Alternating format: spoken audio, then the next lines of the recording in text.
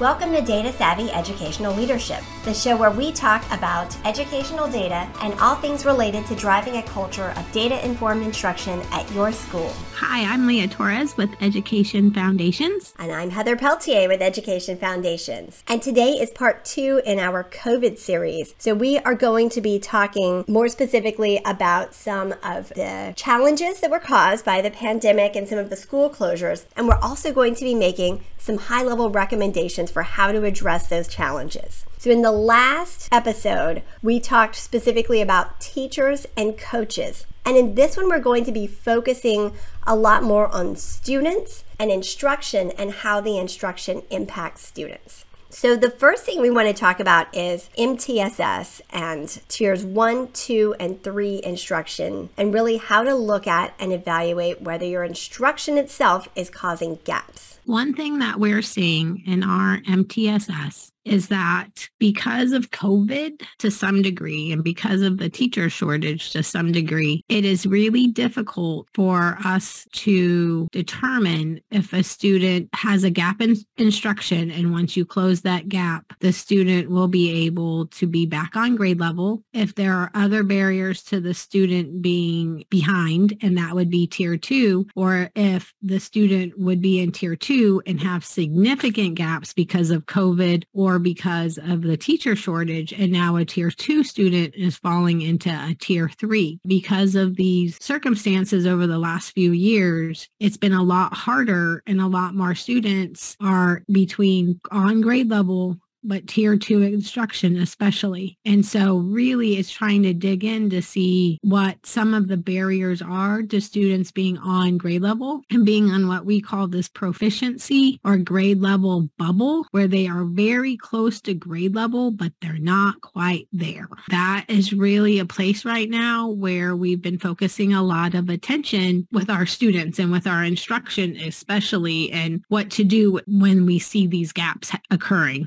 There are 2 real reasons why that we've seen these gaps. And part of it may be digital instruction. Were they quarantining? Did they miss 2 weeks of school because they were exposed? And we saw a lot of discrepancy in terms of how the digital instruction was rolled out. Some districts did this really well and had a plan. Some districts did this just really quickly and didn't have as much of a plan because everyone was so surprised by this. And so there's a lot of variation. Also, as you said, Leah, in terms of the age range. I know my son was very young whenever COVID hit, and he was in daycare at the time. His daycare shut down, and they actually tried doing some online lessons for the students, and that format did not work whatsoever for the small children. Right. And something else to piggyback off of that, if you already had the infrastructure, if you had a system like Canvas and you already were using it with lessons built in, at least for your older students, they may have had easier time accessing the lessons if you were building the plane while you were flying it, because you didn't have a system or you weren't already using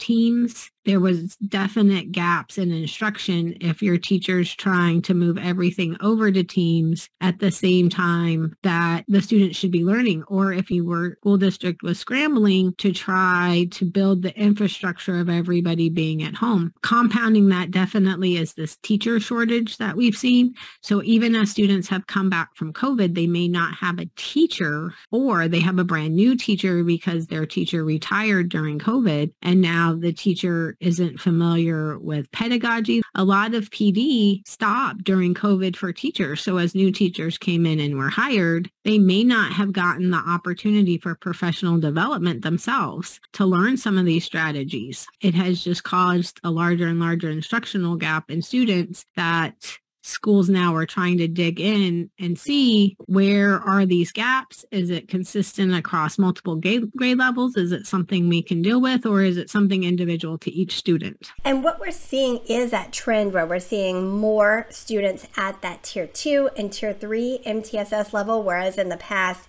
you really would have seen your solid base of those level 1 kids. And even we're seeing sometimes students who ordinarily or before COVID would not have been in that tier 2 or tier 3 level. So we're going to talk now about some recommendations for some of these. And remember, these are high level, because a lot of it will really depend on your school, your situation. And as Leah noted, there's a lot of variation in terms of how the students were served during that COVID gap? So one of the things that we've been really recommending is trying to find the standard or skill. It may be a prior year standard or skill that the student did not master. They may have learned it. They may have even learned it long enough for that grade level to master it on an assessment at the end of the year. So a student may have learned place value in third grade and they didn't 100% understand it. They understood it enough to get through an end of year assessment. They knew enough of it to get through. And then because summer they didn't practice it, when it comes up again in the next grade level in fourth grade, they may not remember it. They may confuse it still. It may not have been solid or solidified in their mind. And so now you have a gap that you have to identify. And what it looks like is the student just keeps missing these problems on your math assessment for rounding,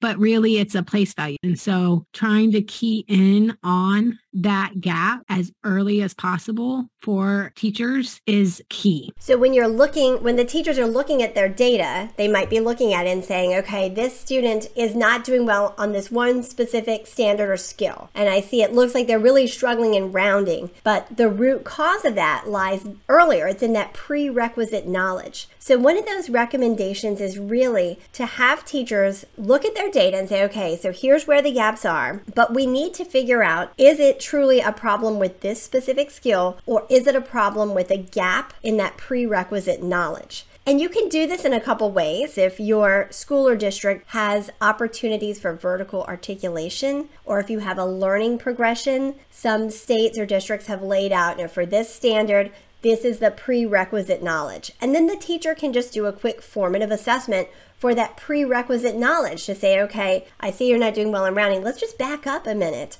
And I'm going to assess place value or whatever that other prerequisite skill is, get that information, and then that's really going to inform where you target that instruction, because you need to make sure that you're getting at the source of the gaps. So formative assessment can be really helpful here. Those learning progressions and having that vertical articulation of the standards across grade levels is going to be really key.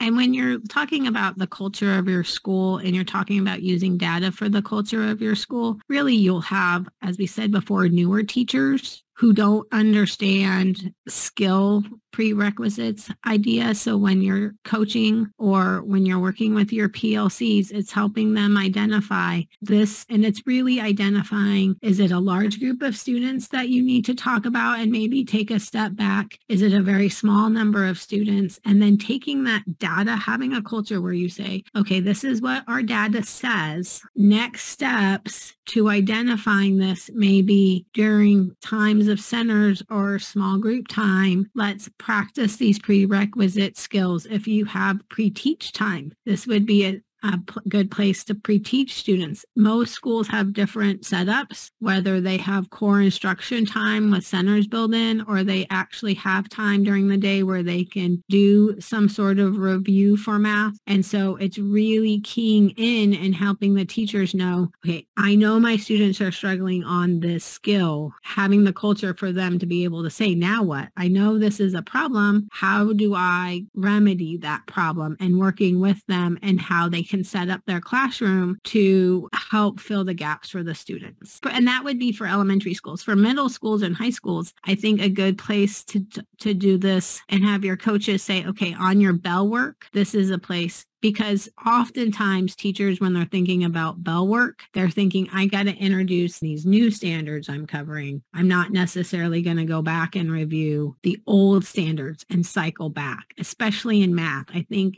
math sets itself up to constantly previewing forward and not necessarily looking back at prior progression standards. And really, if you have bell work that is on a standard, it's a review, and you're using that to really reinforce and spiral, they can do it independently. And bell work is kind of a nice time where they come in, they sit down, and they should be able to work independently because you're getting everyone settled and the teacher might be at the door or doing attendance. And so it really is a good opportunity to get that review. And at the school level, level as an administrator, providing those training and supports for your teachers to really help them in this work, especially if you do have a situation where you've got a lot of new teachers or you have some turnover. These teachers don't have the background knowledge to know how to do this. So really giving them those opportunities for training on continuous improvement model, showing them how to review those tier 1 standards for mastery on a constant loop, looking at their progress monitoring assessments. What information did you cover first semester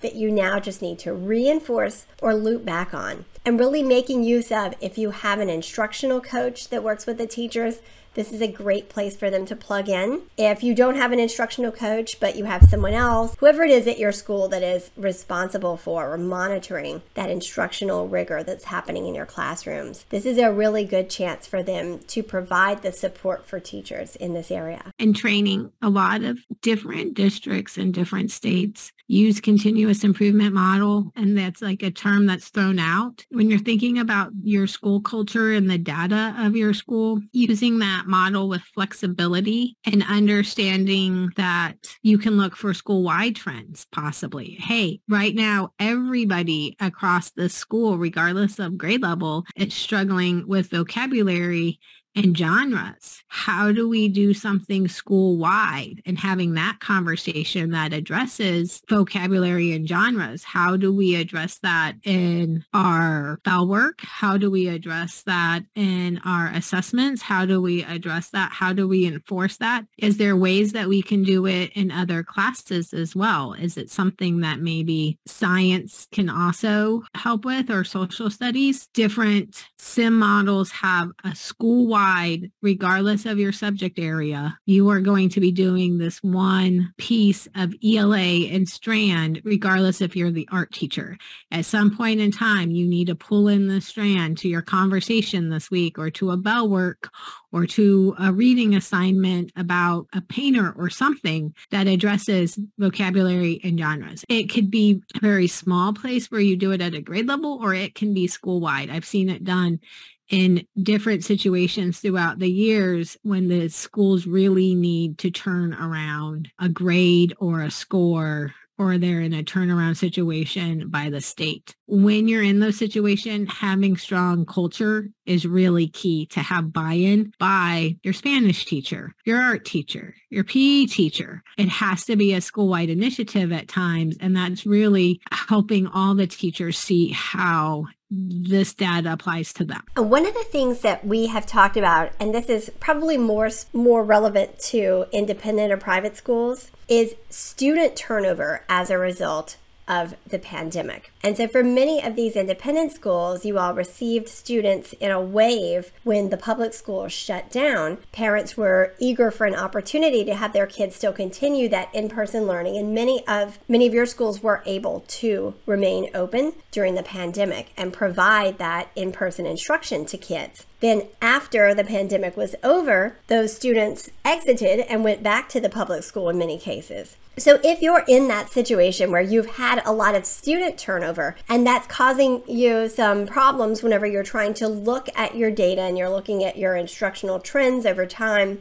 and you've really seen a big shift in your student cohort, we have a couple recommendations for you. So first is, when you're looking at the individual student level, map that prior data back for the students who were with you then and are still with you. So that steady cohort of students that were at your school prior to COVID, during COVID, after COVID, they're still there. Those you can look at the data longitudinally, but it's going to be important to drill down to those specific ones. For higher level, when you're looking then at your data just in terms of as an administrator or a coach or an educational leader to monitor instruction, you're going to want to look at those higher level trends then. So don't drill down as much to the individual student level because you know that cohort has shifted. So look at things like growth by class, by teacher, by grade level.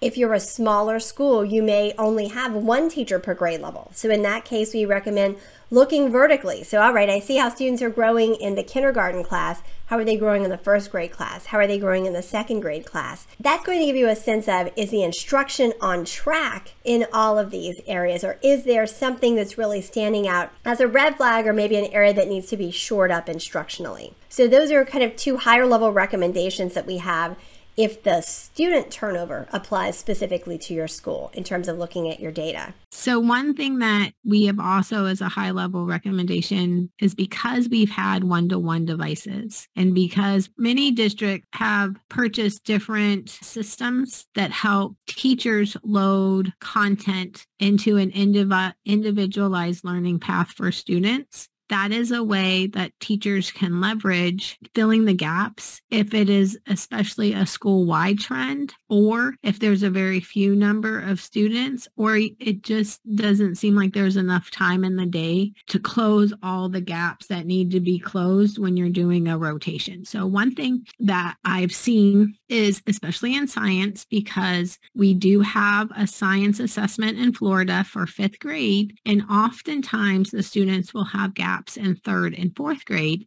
is that a coach or a teacher have been assigning lessons in an LIS system very specific to that strand. So with one-to-one devices, different districts have bought different programs that help students access their content through the computer. And this was very popular during COVID when students were quarantining. Moving forward, when there are a pocket of students who maybe need help in a math skill or strand, or a science skill or strand, or an ELA skill or strand, a coach or a teacher has been able to assign a student a very specific short lesson that helps them master that one skill or standard.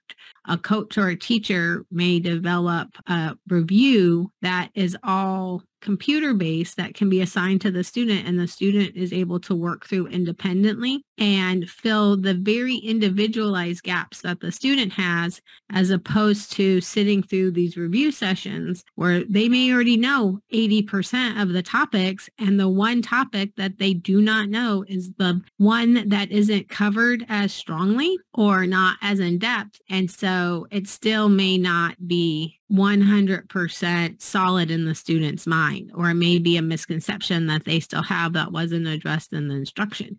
And this can be something that is especially useful for the older students. It's a very individualized path that a student can do. We've also seen districts use Khan to help with SAT prep because it's can be linked to the student's SAT and can fill the very specific gaps that a student has on their SAT. So there are different technologies and different systems in place. It's about the school thinking about how to leverage it, especially if your school's already one-to-one. Teachers oftentimes may struggle if they are not familiar with the technology. So sometimes it takes a coach coming in and helping them with placing all of their assignments into a system for review. Personally, I've seen it done in math and science very effectively, different teachers using it and filling in the gaps. And I thought that's going to be a much more effective than one teacher trying to teach a review over 8 or 9 standards. So when we talk about the COVID pandemic and some of those impacts on students specifically, and how to move those students back down from those tier 2 or tier 3 MTSS levels back into tier 1, where the core instruction is really meeting their needs. Our high-level recommendations are, first and foremost, support, coach, and train your teachers. Make sure that the new teachers have the support systems in place and help them, partner with them in understanding how to do that continuous improvement and some of the recommendations that we've talked about here, in terms of things like backwards mapping the standards, looking closely at those prerequisite skills, and using formative assessment strategically to identify where those gaps are. Don't just take your benchmark data at face value if it tells you they're missing, or if it tells you they're doing poorly in one skill. You may need to dig a little bit deeper than that. So helping and supporting your teachers in having that understanding of the benefits of really looking at the standards vertically and identifying those gaps in that prerequisite knowledge is going to be key. If these are things that you're working with your school, if you're thinking about how you can use your data strategically, if you're looking for ways to support your teachers in identifying that targeted formative assessment to help figure out where those gaps are in prerequisite knowledge, if you could benefit from help in planning how to leverage your school's technology to close those gaps for your students, or if you need help understanding the continuous improvement model and leading that through your school and embedding continuous improvement within your school's culture, then we're here to help. This is our area of expertise, and this is where we can support you. We offer personalized training, coaching, and supports for leaders at the school and district level. And what's really unique about our services is because we've been in so many different roles and we've worked with so many different schools, districts, and states, our skills are really flexible to help in different situations. So we'd love to be there to support you. Thanks for listening. Thank you for joining us today.